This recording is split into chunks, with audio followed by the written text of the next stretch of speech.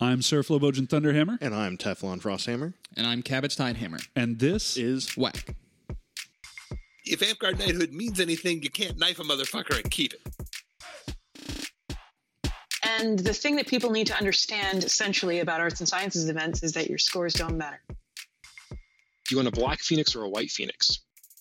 Jeez, language, man. We're on right. a freaking podcast, for fuck's sake. Mind-blowing experience, right? Hello, everyone, and welcome to Whacked, where we discuss topics important to the Amtgard community at large and talk with interesting people from around the foam fighting world. Lucas, why don't you describe what's going on? Yeah, the last episode that we were on, we talked about some format changes that were going to be happening, and Cabbage had a really interesting direction that Jeff and I hadn't thought about, but we feel is super, super important to touch on. Yeah, so we've done 43 episodes, and we have never actually tackled the question of, hey, what the hell even is Amtgard? No matter how hard you tried earlier on. Yeah. Well, I mean, so we've had a lot of people who are friends of ours who don't actually play Amtgard, but they've listened to the podcast, and they're like, hey, this is really interesting. What are you guys talking about? Yeah, this was definitely started as a silly, fun time outreach for our kingdom and for other kingdoms to listen to and to find useful and to get to know some of the big names in the game and some of the people that we feel like deserve to be better known. It didn't occur to us that it may also be a recruitment tool. Well, we've had a lot of people say, like, oh, I got back into Amtgard because of it. Yeah. Or, like, hey, I sent this to a friend and they've come out 3 times now. Like, we've had some pretty good feedback. And, yeah, like you said, we never thought of it as a recruitment tool. But this is our next, I guess, mini arc. Like, we did the belt months, and that took 4 months. Hopefully, this won't take 4 months, I don't think. Maybe a couple of episodes. This is new for us as well. I actually have written an outline with talking points. Oh, wow, yeah. We can't have that. Well, this is for, kind of new player-centric, but also it needs to be somewhat structured. So we actually have that this time. But in the start of my outline, I have in this episode series, because I still haven't paced it out yet. This will kind of dictate the pacing, and then we can figure out what to do from there. Yeah, so I know that all of us have touched on how we got into Amtgard, but why don't we take a moment to talk about like LARP in general? As if you were giving a sales pitch to someone who was brand new, didn't know anything about it, and you wanted them to come out next week. How would you describe Amtgard? And I'll even include Bell and Dag and any of the other Boffer-style games in this, right? It depends on who comes up, like what their personality is and things too. Like if they're... My name's Josh and I lift a lot, bro. I'm going to sell it as a medieval combat sport rather than a LARP necessarily, because there's unfortunately negative connotations that are still associated to it some. But that's a good first point. Go ahead. Well, I was going to say, to be really broad, lots of things are a LARP. To answer the initial question, what is a LARP? Fucking wrestling's a LARP. Oh, yeah, I mean sure. But yeah, like Teflon says, there's some negative connotations with that. With wrestling? Nah. No, well, yes, actually. See also South Park, but like just with LARP in general. Yeah, agreed. And I do the same thing. Being able to read the person that's walking up, I think, is maybe one of the key things. And I, in the past, have seen this delegated to specific people at your park rather than a position, because you have some people that are just better. You guys remember Chunk? Mm-hmm. Chunk was wonderful. Chunk could talk to anybody. He was our person that went up and talked to new people because he could read people. And you're not lying to them, right? No. You're emphasizing the points that seem like it's going to be more important to that person than other things. Well, I mean, this is again, it's marketing 101, right? You've got to find the thing that they need most. That's right, and put give it it to front them. Center. Mm-hmm. But yeah, very, very broad definition for Amtgard or Dagahir or Belagarth is this is a community that comes out. We fight. It's not scripted. You are able to pick up different kinds of weapon combinations, some of which would be very historical, like sword and board, and some of which are not historical at all, like some of the weapons that Beefy has been making recently. Yeah, absolutely. What was I going to say? Oh, so I want to get to, because we're actually touching on some stuff that I have in the talking points here, and we can cover the outline if we want to. But like these are topics I want to dig into a bit more. Do you want me to just start by going over the outline, kind of what we're going to cover? Yeah. Okay, Read from so- a PowerPoint. I think that's what people want to hear. Yeah, well, it's not a PowerPoint. It's a very bulleted list with multiple different levels. Is this and- going to be linked? So in the it just show doesn't notes? have slides, but it's a PowerPoint. Yeah. Is this going to be linked in the show notes? It will not be linked in the show notes, I don't think. Once we have this outline fully fleshed out, I will publish it somewhere. Maybe the last episode, basically. Yeah, and then also once we have all of these episodes, I can put them on their own category on YouTube and put this outline on every one and say, we're covering this part of the outline in this episode. And that can be the show notes. But for the meantime, I think we're going to kind of build this plane as we fly it, if that makes sense. Sure. So yeah, we're gonna do that. So let me cover the outline really quick. And the reason I'm doing this is because, and I have this in my little quote up here, we are bound to get some things wrong. Oh yeah. And so this is one where audience participation is highly, highly welcomed. If you have notes, drop them on Facebook, drop them on YouTube. We do read that stuff. And I also have a bit here where we say audience corrections will be addressed at the top of each episode. So if we do get something wrong, or if there's a different opinion, we will make sure to cover that at the start of each next episode. So in this episode series, we'll be answering the question, what even is that game you're always talking about? We're aiming to be as detailed as we can, but we're bound to miss a few things along the way. We're going to post documentation where we can, and we're going to try to point to other useful resources when we don't have all of the answers. And some of these things, even in this first bit that I've got here, are so exhaustive that I'm going to tell people, hey, go read this on your own because it's buck wild. Yeah. So just... Early Amtgard is... The Wild Wild West. Early Yeah. Amtgard, Of like Amtgard. the guy who made it, just starting there and then moving off. Like, Yeah, right. It's crazy. So part one, and I'm not going to get on all of the sub bits just yet, but what even is Amtgard? And that includes like the meaning of the name, how it started, all that. How does it work? And we're going to talk about the social structures and the combat, of course.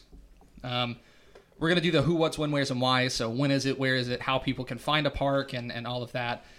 What the various positions are, who takes up leadership positions, how you can help, why you might play. And then we're also going to talk about what else is out there. And so we're hoping to have some folks that are more familiar with those other games like Belagarth or Dagger here to come on and tell us, what it is their game is about and how it differs from what we normally do. Actually, I don't know if you saw this, Teflon, because I know you were on the way when you sent the message through, but we actually, the Darkon Wargaming group, like the official group, followed us. I did see that. So yeah. we might be able to get somebody from Darkon on as well to talk about what they do. That would be really cool. Hey, Because Darkon, if you're listening to this, post on the Whacked Facebook page, which will be linked in... Just shoot us a message. That's probably, Yeah. That way, you're not super committed to anything. But because like that, I watched the Darkon documentary and it was kind of cool. Like their giant map system. Anyway, we also have a newbie corner, which is kind of the last thing we're going to do. This is, how long should I go before I buy gear? What should I commit to? What's the first weapon I should... The questions that everybody has when they start out, right? Mm-hmm. So that's a broad overview of the outline. We will add things as we... we'll try to nest them in, but I've kind of picked the broadest categories that I can to narrow down on. So do we want to start with just point number one? Sure. Yeah, absolutely. All right, so what even is Amtgard? Talk about that for a second. Like, explain to me in your own words what you think Amtgard is. And how, and again, like Flo said, how would you explain this to a newbie that walked up for the first time? Sure. So, Ooh, better example. Sell Amtgard to your younger self. Like when you were first starting out, knowing what it is now. you're not going to have anything else, Gary. So, no, seriously. The way that I have often pitched Amtgard to people, and this isn't... Being able to read someone is important. I was definitely sold more towards this is like a fighty game aspect of it. I role-played at the time, I still role-play today, but looking at my 18-year-old self, that was what the person who sold me on the game thought would work better.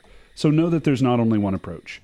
The points that, rather than going through my actual spiel, I want to cover the points that I go over because those are the same no matter what. Yep.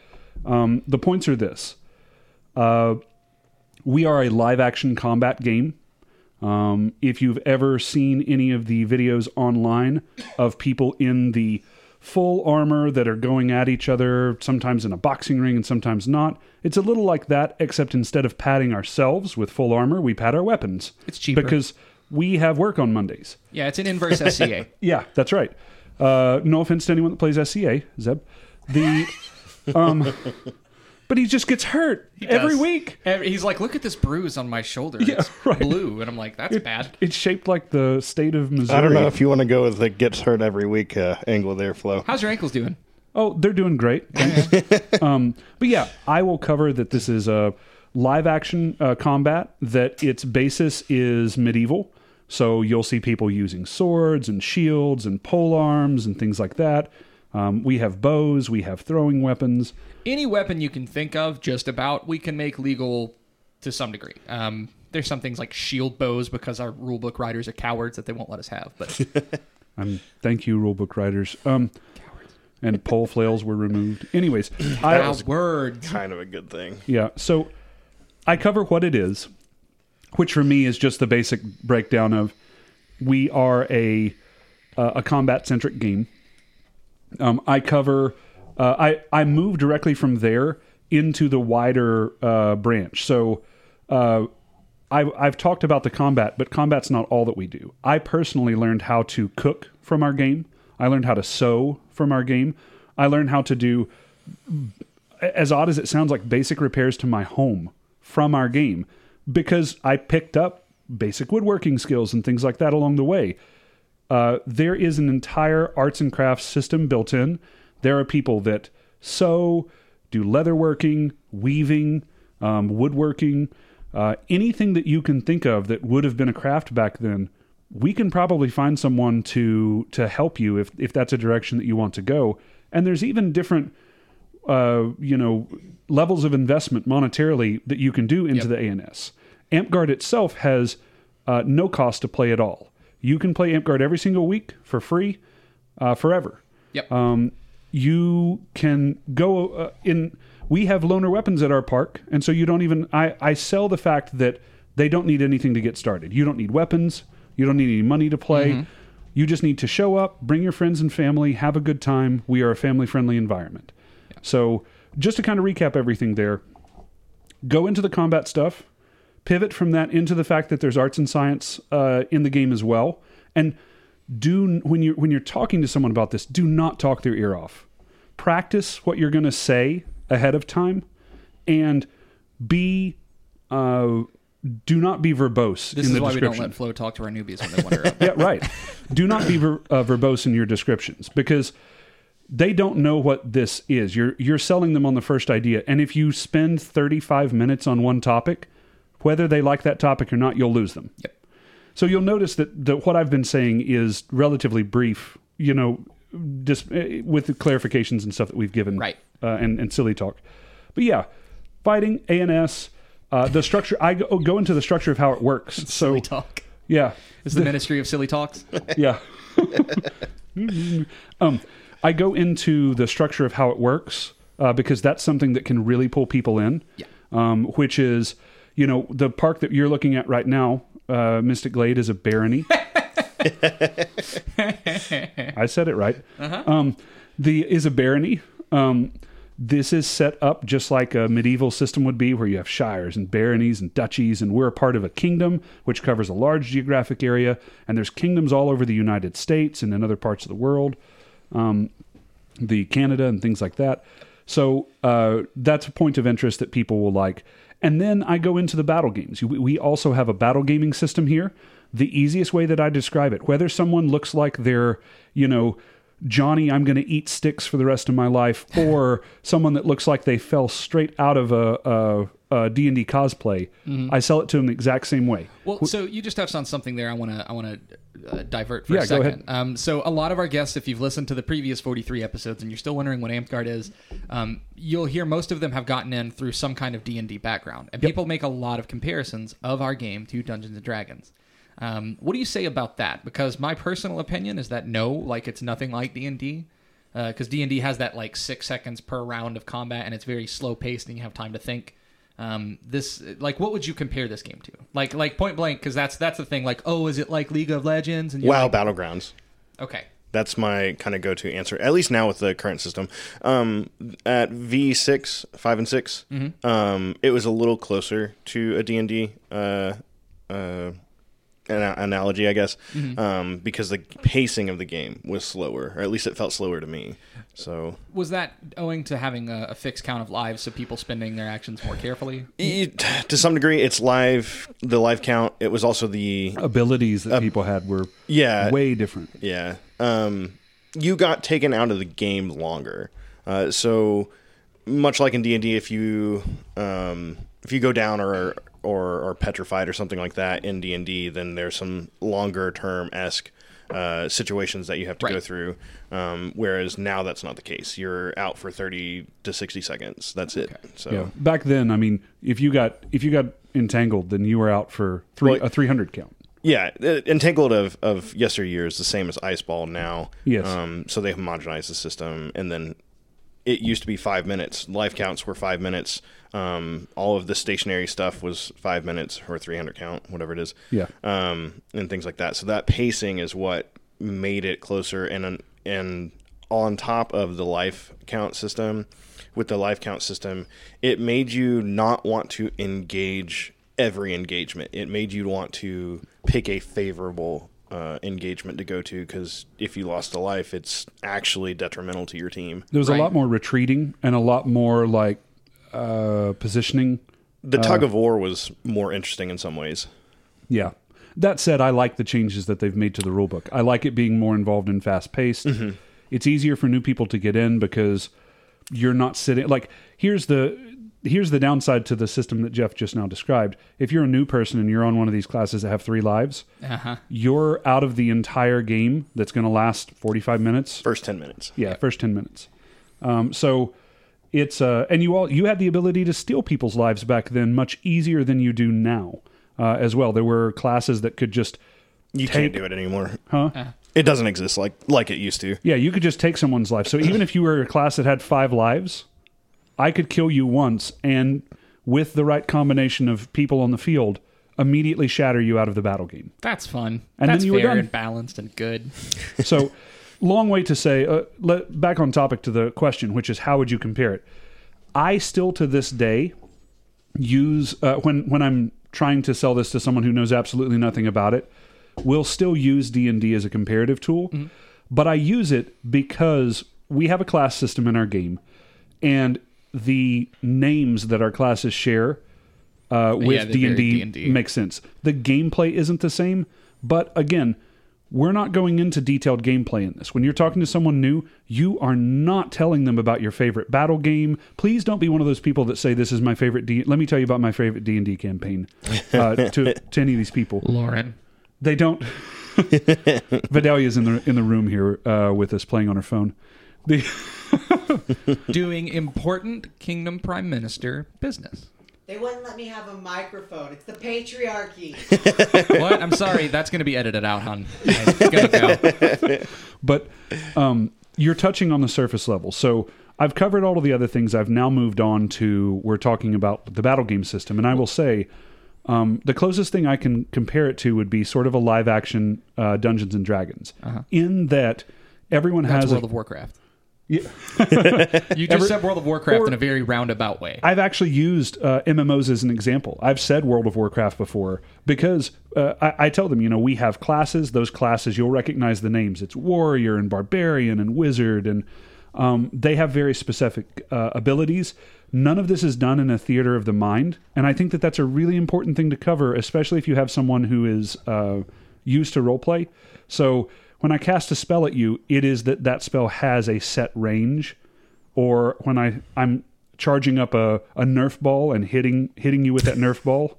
And I mean, you're being straightforward with these people. There are parts of our game that when you describe it sound really silly and deserve to be laughed at.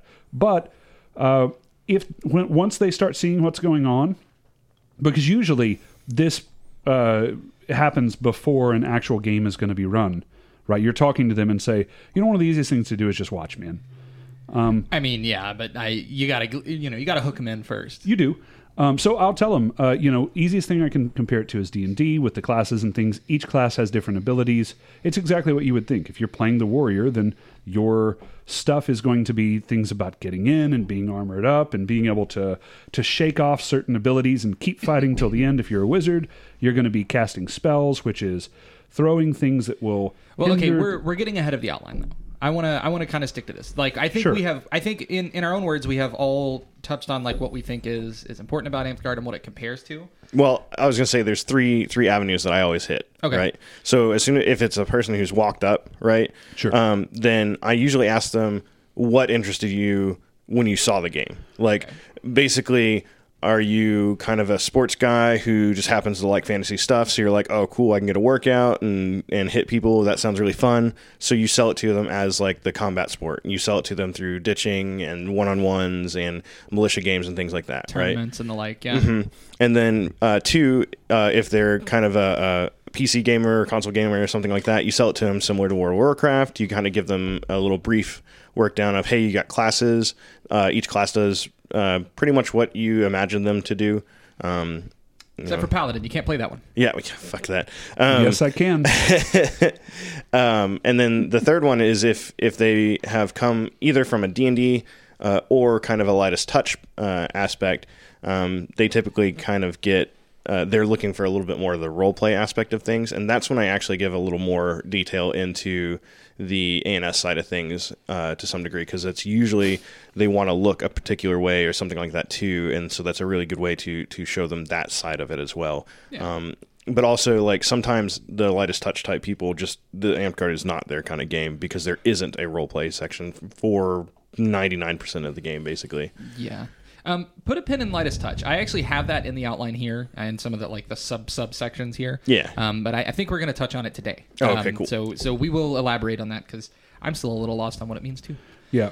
So one last thing before we move on. Yeah. Because I want to boil... We talked about quite a bit there. I talked for a while. Boiling it down into 5 points. 14 minutes. Yeah. Boiling it down into 5 points. One, exactly what Jeff said. Start by asking questions. Hey... my name's so-and-so, why'd you walk up? Because that's going to give you some information. They may just say, I saw a bunch of people, look cool. But you may get something more. So start with questions. 2, very brief outline of what it is. This should be less than a paragraph, where it's, hey, this is a fighting game and this is what we do. You can then talk about some of the other things. Let them ask questions. But you can then go into some of the other things like, yes, there's ANS. Yes, there's roleplay. One of the main things we do is battle games, that sort of thing. But let it be an organic conversation that you're starting where you are responding to what's going on because they are the customers in this scenario. You are trying to solve whatever problem they're putting forth. The problems in this case being I don't know what you are and I want to, or I want more information about some certain point of the game. So I think you can really cover that in the 5 things that we covered there. Yeah, absolutely. So that kind of covers the first bit I have where what even is Amtgard. So in our own words, we're kind of, rattling through the things we think are important. The next bit I think is actually like, I spent more time on this than I thought I would. What does Amtgard mean? And that is not one of those, quasi, metaphysical questions of what does Amtgard mean to you? What does the name Amtgard mean? Where did it come from? The physical definition of Amtgard, right? Sure. That depends on who you ask and what history they have been told. Yeah, so there are at least 4 different theories on how Amtgard got its name. And these are in no particular order, although I will save the most credible one for last. And there's an AmptWiki article that I will link in the comments below, along with just a whole bunch of other stuff. So Amtgard, the first sort of popular myth is that Amtgard is an acronym using the first initials of the original players of the game. So Aramithris, Medeth, Tawny Darkfalcon, Gilos, Adrenaline, Rift, and Dustin. That is not correct because some of those people are original players, like, the original players, but not all of them. Hey, for anyone here in Winter's Edge, by the way, Sir Rift was one of the people that helped found our kingdom. Yep. Mm-hmm. And you'll still see like names like Aramithris around quite a bit. I know he was for a long time. He held the Burning Lands, like he held the original contract or something. I think I've said this before, but it turns out he's on our Circle of Knights. The winners at Circle of Knights. He made a post about something that we said. I was like, JW, how did you get on our circle? Yeah, why are you here? Welcome. And also hi. Yeah, no offense or anything. It's just like, man, the guy's everywhere. He is, yeah, busy guy. That is not correct. According to most sources, that actually is not true, and people have fact-checked it and found that only a few of those names are original players. So that one kind of falls flat.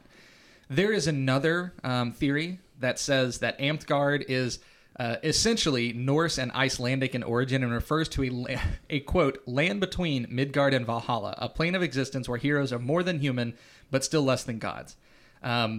I never heard that one before in my life. That was one of the first ones that I actually heard. Really? That sounds like if you made an Amtgard pamphlet, what would go on it? Like, it does, right? Like, it sounds like peak marketing bullshit. You stick that up at the game board in your mall back in the day. Exactly, yeah. So that also is not true. People who know who know these languages, they verified it. They're just like, no, that's bullshit. There is another theory that the word Amtgard was invented by Peter LeGroux, and we'll talk about him in a minute because he is technically the founder of the game. That Amt is German for office, and Gard is a Norse word for world. So it stands for office world, also discredited. And kind of funny. Like, that one seems like an inside joke or something. Mm-hmm. And then there's one in the Amt Wiki that is really well written, so I'm not going to vamp on it. I'm just going to read it exactly as is. Back in the beginning times of Amtgard, before there was a name, there was only the sword. Upon the sword was a cover, and the cover was but a mere tube sock. In those days, there was but one company which manufactured a tube sock, the length of which was appropriate for covering a sword. This company was Amt. Therefore, every sword had the letters AMT upon their cover. That's just seems old man bullshittery. Yeah, but almost probable. It sounds like what I would name something. Yeah. Yeah. This is Gildengard. Is it because you're all wearing Gildan t-shirts? Shut up. Okay. No, so those are all the what if, like, fake names, pretend origins that people come up with. The most realistic one, and the one that we have the most evidence to support, is that it was named after some friends of Peter LeGroux, the guy who created the game, Matthew and I believe Katie or Kathy Amt. So that was Amt was their last name. So it was named for two of his friends. And we'll get into a little bit of the reason why when we talk about Peter LeGroux here in just a minute. Suffice it to say, that guy has a long story, and I'm going to put a link in the comments to read more because there are pages upon pages. Yeah, not necessarily a great story either. No, it's tragic and fun. We're going to talk about it some. Yeah. But it's just we can't possibly. If we were just to talk about this one dude, it would take us 3 hours. Yeah. Just to rattle through it. So there's a history of the origin of the name Amtgard, how it got it. It was named after the creator's friend. So if somebody asks you, what does that stand for? Matthew Amt. And was Matthew Amt one of the original players? No, not really. How does that work out? It just does. So where and when did Amtgard start? Oh, I know this one. Okay. Go ahead. It started in Texas. The very first event was hold on. Is it the Attila the Hun's birthday bash or something like that? It was the birthday bash. It was held at the site that later became the original location of our Gathering of the Crowns, which was Cloudcroft, New Mexico. And what year was that? Because you're all correct so far. 1981. 1983. Yeah. Yeah. So Amtgard was started on February 12th, 1983, by Peter LeGroux as an event in El Paso called Attila the Hun's Birthday Bash. Do you know what kind of spawned that? That is another like what spawned the creation of Amtgard specifically. Well, let me put it to you a different way. Do you know Fraud. how? Huh? Fraud? No. That comes later. Fraud. And It's all a that. good answer. Yeah. No. So actually, Attila the Hun's Birthday Bash was born out of a very early proto Dagorhir rulebook. Oh yes, there's still copies of the original Amtgard rulebook in some places. Straight up copy and pasted pictures and all. Yeah. I don't know if there was any difference. The original, the Attila the Hun's Birthday Bash, I looked, and I will not say this 100% factually, but from what I can tell, the original Attila the Hun's Birthday Bash was a 1-to-1 copy. Yeah, because Amtgard 1.0 didn't come out for a couple of years after that. Yeah, it wasn't even called Amtgard that early on. Yeah, It was just Attila the Hun's Birthday Bash, and then it sort of floated around as this thing that people did. So yeah, you're dead on the location. That was in El Paso, Texas, and that was in 1983, Attila the Hun's Birthday Bash. And so we're kind of at that point where I can't tease it anymore. We have to talk about who Peter LeGrue was. So there is, oh sweet Lord, I pulled up the Amped Wiki just to make sure I had it right, and scrolled for a while. I scrolled and it just kept going. You know when you scroll and the page just kind of drifts like a boat at sea? It's just like... It did that for a lot longer than it should have. So Peter LeGrue is the original founder of Amtgard. He started this thing. He wanted to do a sort of Dagger Here event. He had originally played Dagger Here. And when he moved to El Paso, he wanted to sort of bring that to where he was. As far as I can tell, the original Amtgard event, the original Attila the Hun's Birthday Bash, was sold as a big event involving like siege engines and tents and all kinds of stuff. And the main attendants of that event were a high school sci-fi club. And when they showed up, yeah, and so far as I can tell, when they showed up, there was nothing but like a few swords. So I mean, first thing didn't go so well, but there were weapons. They had a tournament. This was actually the first tournament was held on the first event, and that was won by, I mentioned this name earlier, Tawny Darkfalcon, which was the first Queen of Amtgard. By winning the tournament, she won the title of Queen of Amtgard.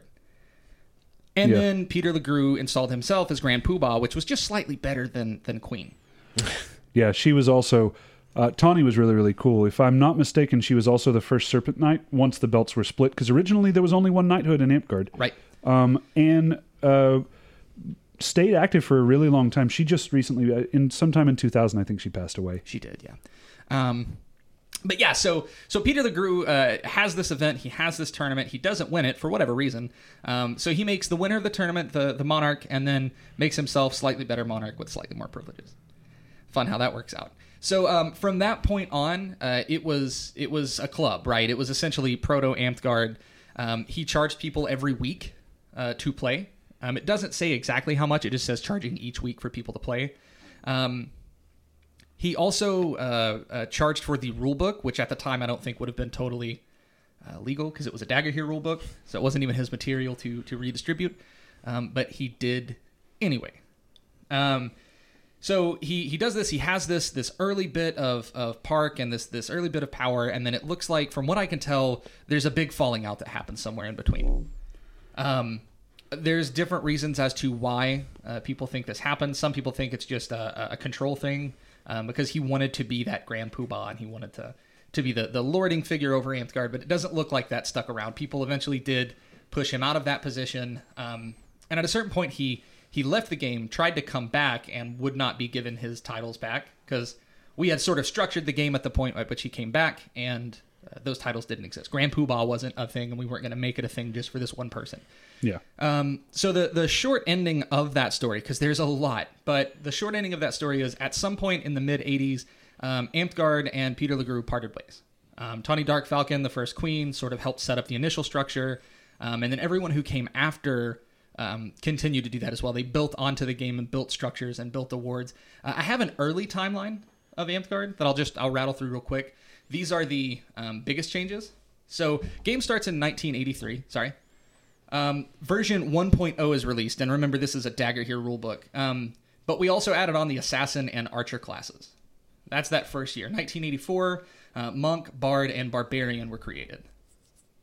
In 1985, the Monster class, and I can only find passing references to this, but a non-magical version of Bard was created. And that never resurfaces. Also in 1985 was when the knighthood paths split. Well, we got to talk a little bit. Go back and listen to Randall's episode. Sir Randall, if you haven't seen it, he's an amazing episode. Mm-hmm. He talked about Bard in the early days. And when it was being added as a magic class. Remember, he was doing like the very, very early beta testing for it. Okay. So yeah, that is around this time. A non-magical bard gets created. And I guess that didn't survive some of the renditions of our rulebook. In 1987, they officially changed the crown position to an elected position. So up until then, you had to be the best fighter to also try to be the best leader. However that worked. It's the SCA still does it that way. Like that was something that DAG had borrowed from SCA and that we borrowed from DAG. Yeah, the whole right of arms thing. I'm glad we don't do it now, but that's how it was back then. Yeah. So then the last bit on the timeline I have here is 1988, because from this point, so 1988 is the founding of Barad-dûn, which is been very notable for being the first non-Burning Lands Amtgard group. And that's also when the 5.0 rule set came out. So there's a lot of iteration happening in our game from 1983 to 1988. You go from version 1.0 to version 5.0, which at that point I think we were almost fully divorced from the DAG rule set. So that's where I sort of stop my timeline here from those early days, because 1988 founding of Barad-dûn, Sir Michael's episode is basically everything since then. Yeah, agreed. So those are kind of the highlights and the big things that happened in between then. But yeah, Peter LeGroux was the founder of the game. He kind of gets ousted, and apparently he will turn up occasionally. It doesn't seem like the guy's doing so hot. I don't know what's going on, but he has sworn off Amtgard. He's a sworn enemy for all intents and purposes. And that's actually one of the things as well with the origin of the name. He named it after his friend as an attempt to, I guess, gain favor. There's a whole write-up on ESAM, which I will also link to. I think I mentioned this, but there's a whole write-up on ESAM from Matthew Ampt about wow. that side Yeah, of things. I read it years ago, I feel like. Yeah, and from what I missed read, that. it seemed like a sort of a appeasement attempt, if that makes sense. Like kind of a, hey, let me back in, I'll name the game after you, and like, you know. Or maybe it was, hey, let me stay and I'll name the game after you, and he did it and it didn't work. So that's kind of like how the game gets to spring into existence. And thanks to some really good leadership early on, we saved the game from being some random clone that dies in a year. Well, so this is a very, very small tangent, but kind of an important one. From Amtgard's very early days, it seems like we were doomed to attract people that want to be tyrants, for lack of a better word. Cult leaders maybe is a better one. I was about to say that. And the important ending to this is that from our early days, there were people that stood up and said, no, we are not going to allow this to happen. We're not going to let you monopolize all of this or consolidate this to where you're the Grand Poobah or whatever. Right. I think that's the most interesting part, is that like this could have been something that just folded back into Dagger here. Like that part could have died and, whatever, it never would have taken off. But I think the first queen has a lot to do with that, because there's a lot of mention of her like saying no to his impulses. So I think that's really cool. And I think, like you said, there's people with common sense standing up and saying, "What the fuck are you doing?" I want to go ask one of the older players. Michael may know the answer to that. If you're watching this, any of the more experienced players or people that are a little bit better of an Amtgard historian than I am, I believe that the Phoenix being used as a knightly symbol was also Tawny. I believe that was it. I remember this story, and I don't remember the details, if you've ever had one of those. I think it was either she invented the symbol, or it was her personal symbol or something. It came from her, I'm pretty sure. Supposedly, I'm buying time for Lucas to look this up. I'm looking it up. I don't see anything about it. Supposedly, going on about the knighting type aspect, prior to 7, before you were able to play Paladin or Anti-Paladin, you had to sign in as Knight for 6 weeks. Yep.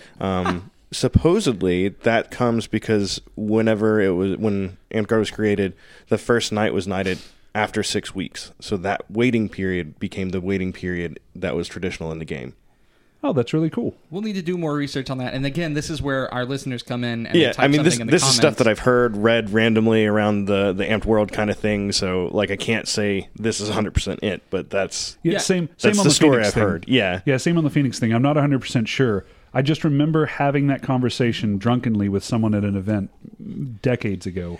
To be clear, this is how most Amtgard history gets passed down. Not only is it an oral tradition, but it's also a drunken oral tradition. So, boy, does it shapeshift. I'm trying to find... So does a good flow story. Right. The best stories are living stories, ladies and gentlemen. Yeah, there's nothing specific on the Phoenix here other than just like a bunch of fluff about why it's a Phoenix. Leave in the comments if you know the reasoning behind the Phoenix. Leave in the comments. Mm-hmm. And if you think it should be a different, cooler bird, like an eagle or a turkey, then damn it, we are really in the drift, and I hate sucks, it. doesn't it? Wow, that's very concerned. It looks like the hand from the Addams Family is trying to steal my vape. Do it again. All right, this is my lovely fiance stealing my vape.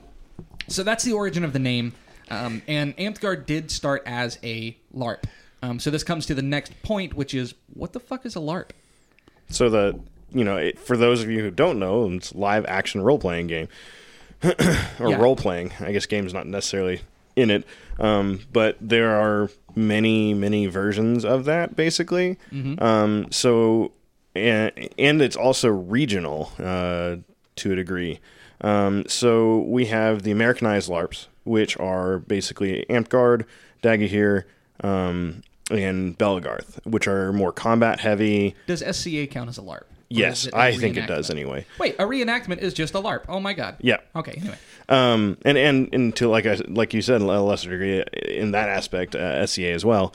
Then there's what we generally call lightest touch LARPs, which is going to be like Nero. What's the Hero one? That I think it's just called Hero. Yeah, well, okay. I think that's regionally a Tennessee thing or something close to that. Explain to me real quick, what is lightest touch and how do we differ from that? So lightest touch is basically anything that touches you is it. Where we have light, where we don't have light per se, like Dagahir and Belagarth does. But we have draw cuts and we have conditional things that make a shot not a shot. Right? Yeah. To spell this out, we are using the types of shots that are considered legal in different games to define those games.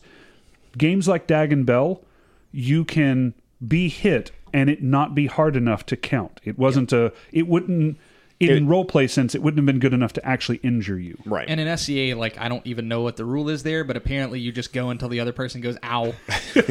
And that's how that works. In Amped Guard, we have shots that do not count, but we have tried to specify above just it being light. So things like a draw cut, if I miss a stab or something like that and it just saws past him, don't count.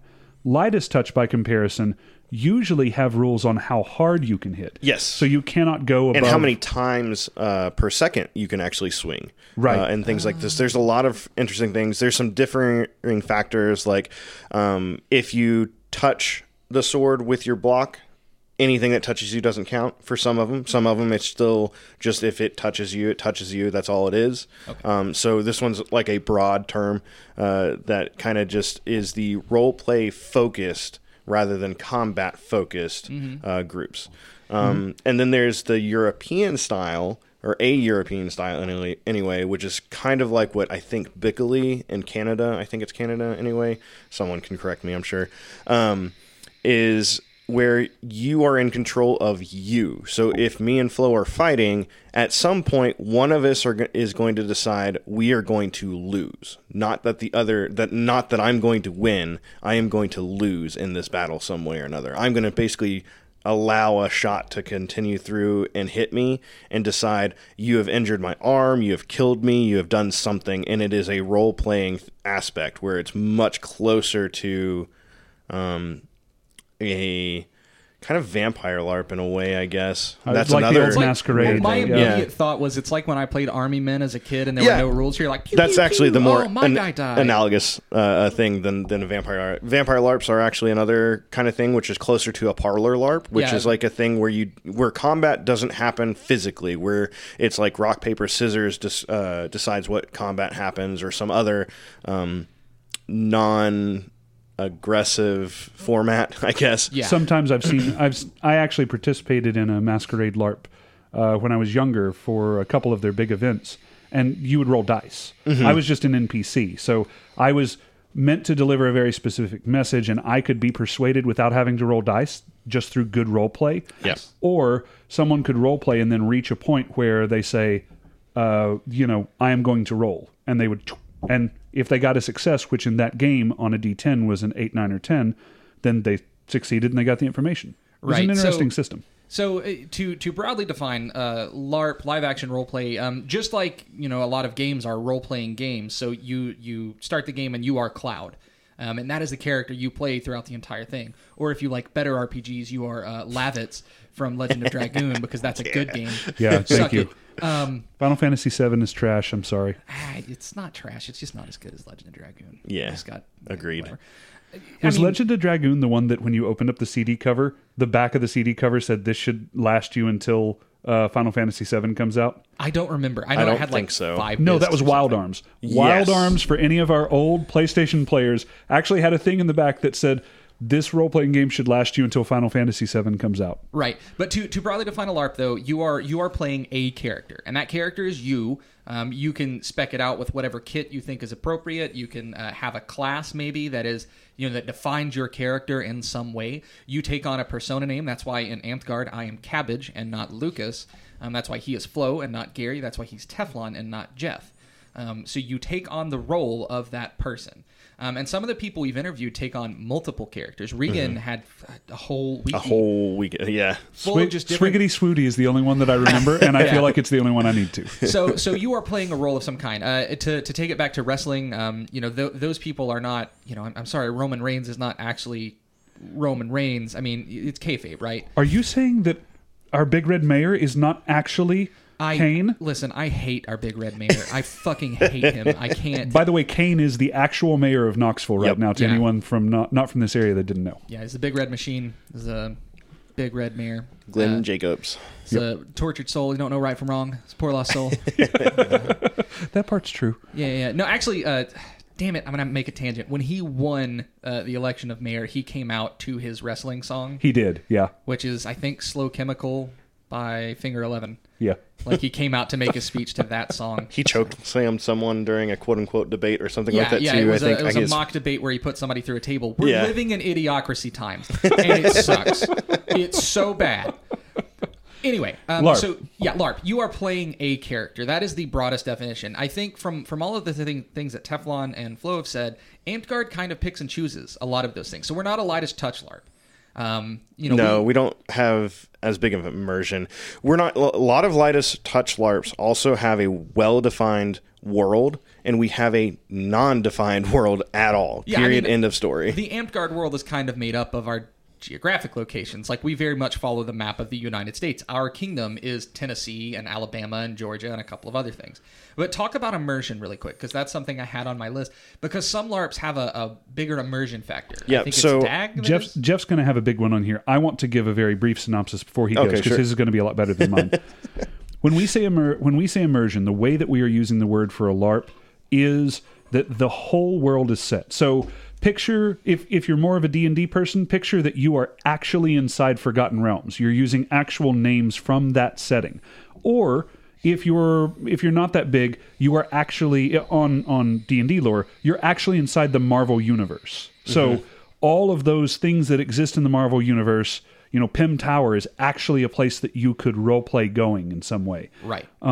That is what we mean by immersion. And it can be as deep or as shallow as your particular group chooses to do it. I think what Jeff's going to touch on is an example of some of the Lightest Touch, which is as deep as you can go. They would actually be in Elwyn Forest in the Lord of the Rings. They're series. actually one step from the deepest, because I feel like the European LARPs go the farthest as far as immersion That's goes. because they can do the Damn accents Europeans. Well, yeah, there's that too.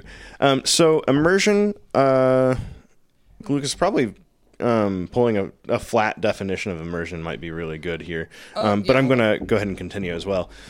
So again, their worlds are very defined. So they usually have a name for the area or world, even at its largest, and then you are usually playing in a specific part. I played in a Lightest Touch called Exodune, and they played in what was called the Fifth Ward, if I remember correctly, and that was very specific part of an island that the entire world or the entire game took place in. Right. So immersion is just a deep mental involvement. So this can be, I have seen some pretty immersive moments in Amtgard where, people are playing a character that has a full accent, that has a full garb with a coterie of people with them, that kind of thing. For the most part in Amtgard, I feel like the biggest points of immersion are during certain types of games and during like feasts and nightings. Yeah, agreed. And that's pretty much the end of it. So if you're at an Amtgard event, you don't have to be in full character all the time. You can. It certainly adds to the game, and I think it's really cool, but it's not a requirement. Mm-hmm. These lightest touch games typically, again, defined, and they define the races and stuff too, and sometimes they're different from what we think of them in a D&D term. Mm-hmm. And with those, they carry requirements to play that class, and that requirement is to be met on the first day that you go and play as well. So if you need to have, let's say, a gnoll, right? You would need to have some form of ears that were furry, and if you were a spotted, striped, or something other kind of gnoll, that could be a thing. So you would have to show that you were which one of the subclasses of gnoll in it. Gnoll spelled Gnoll, right? Correct. Okay. And are gnolls the dog people? Yes. Yeah. Okay. They're kind of hyenas. Yeah. Hogger was a gnoll. If Yeah. you're Oh, an old yeah, World yeah. of Warcraft player. Yeah. 40-man level 1 raid on Hogger. Let's go. So yeah, defining those, and then on top of that, sometimes they define different parts of the world that you come from. So not only are you having to find yourself inside the racial modifiers, I guess, for the racial requirements for the character you're playing, you also have to form to some of the regional requirements. So like if you are from Atlantis,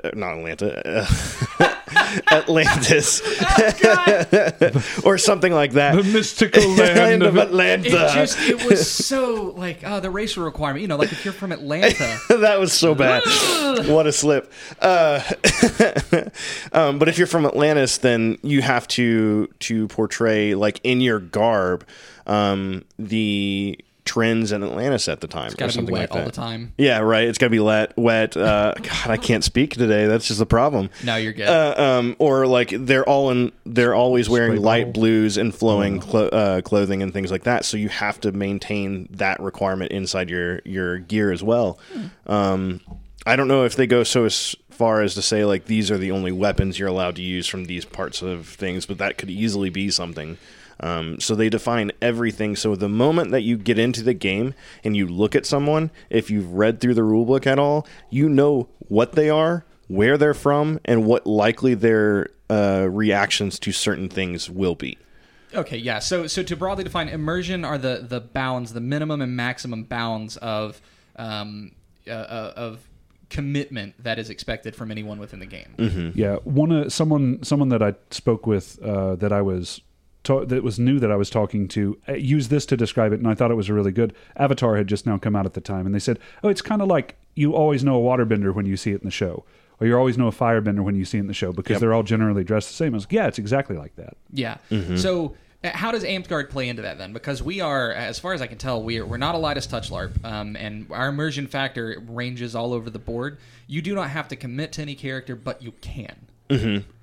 Yeah, so in a way, it's a 0, right? Yeah, it's because you can do whatever you want. I can be a gnome from 2430 or something like that that's been transported via time travel back here, and I'm trying to kind of disguise myself in the medieval fantasy realm of things. Yeah, you can bend it to fit into. Yeah, those bounds. like to give everyone a very base definition of what has been my typical experience in Amtgard.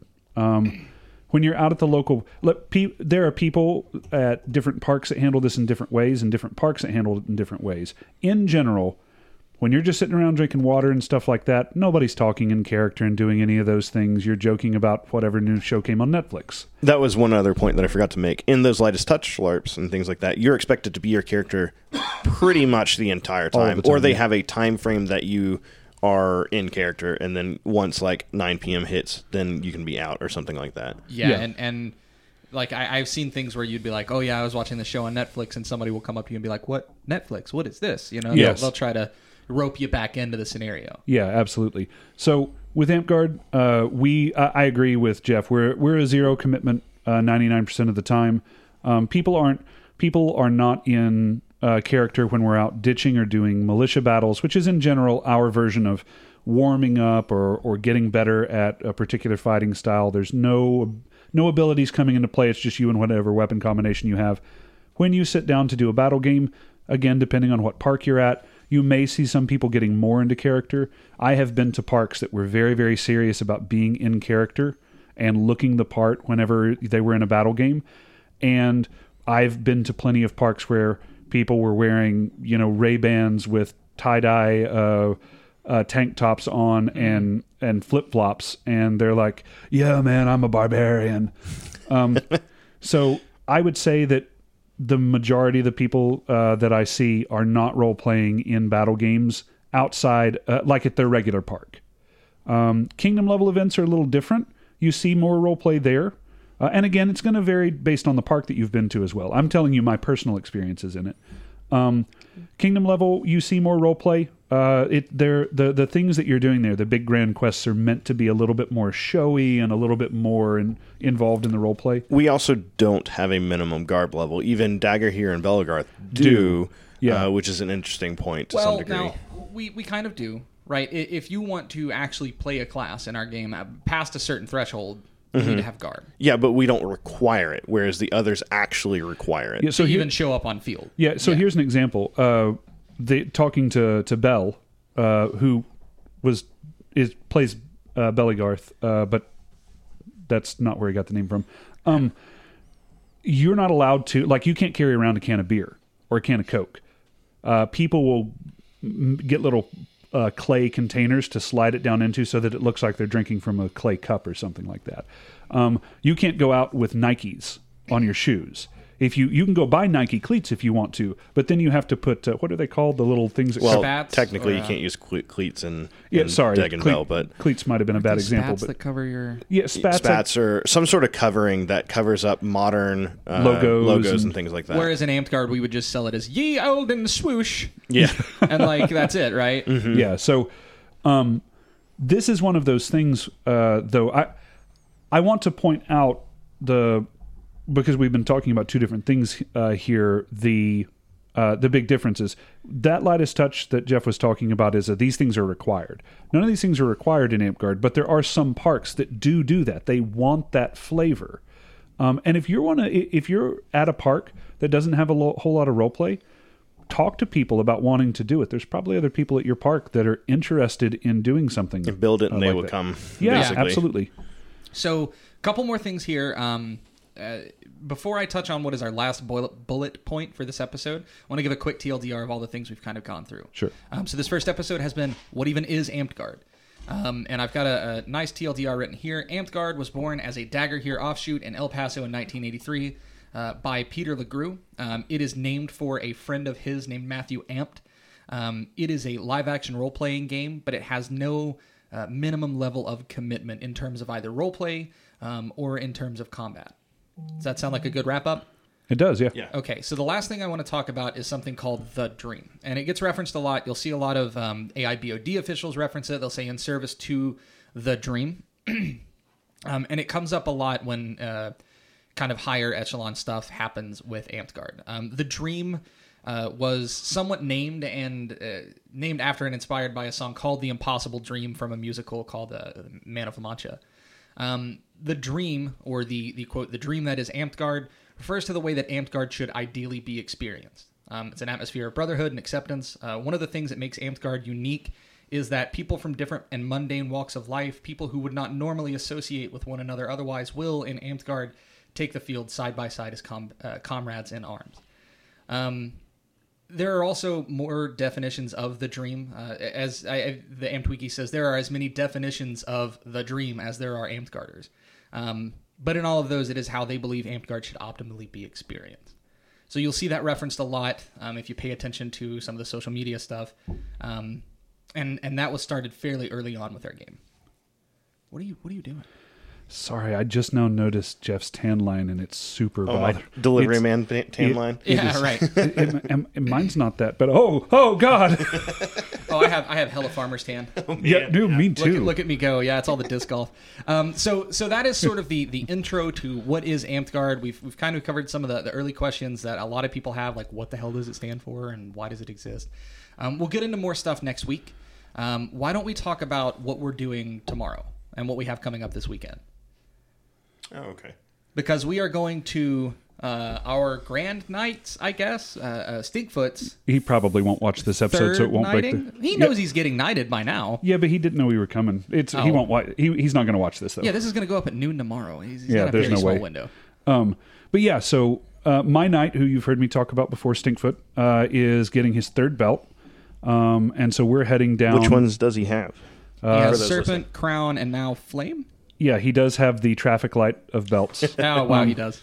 And so he's getting his flame. He actually qualified for it a long time ago, but Florida has a lot of people that are getting knighted that it was their first belt, and but yeah, so it's going to be an exciting thing. I think they're having like a kingdom level event there at his local park, and really looking forward to that. So we're all going to pile in the van and head down for that. Let's see. We're playing some disc golf while we're down there too. Man, we got to get some disc golf merch. So that's a good teaser. I think we can leave it here. I don't want to make these episodes too long because there's a lot to cover, and I want people to be able to listen to it and understand without having to deal with us for 2 whole hours every episode. Yeah, sure. But that does kind of touch on what we're going to talk about next week, which is how does it work, and that's the social structure and hierarchy, and then the kind of combat side of that as well. So in that social structure, we talk about knighthoods and things like that. Sure. Lucas, you want to roll us out? Absolutely. Hey everyone, thanks for listening. If you liked what you heard, be sure to subscribe to our podcast on YouTube or Spotify to get notified about new episodes. Man, and make sure to follow us on tan is Facebook real. for announcements and more.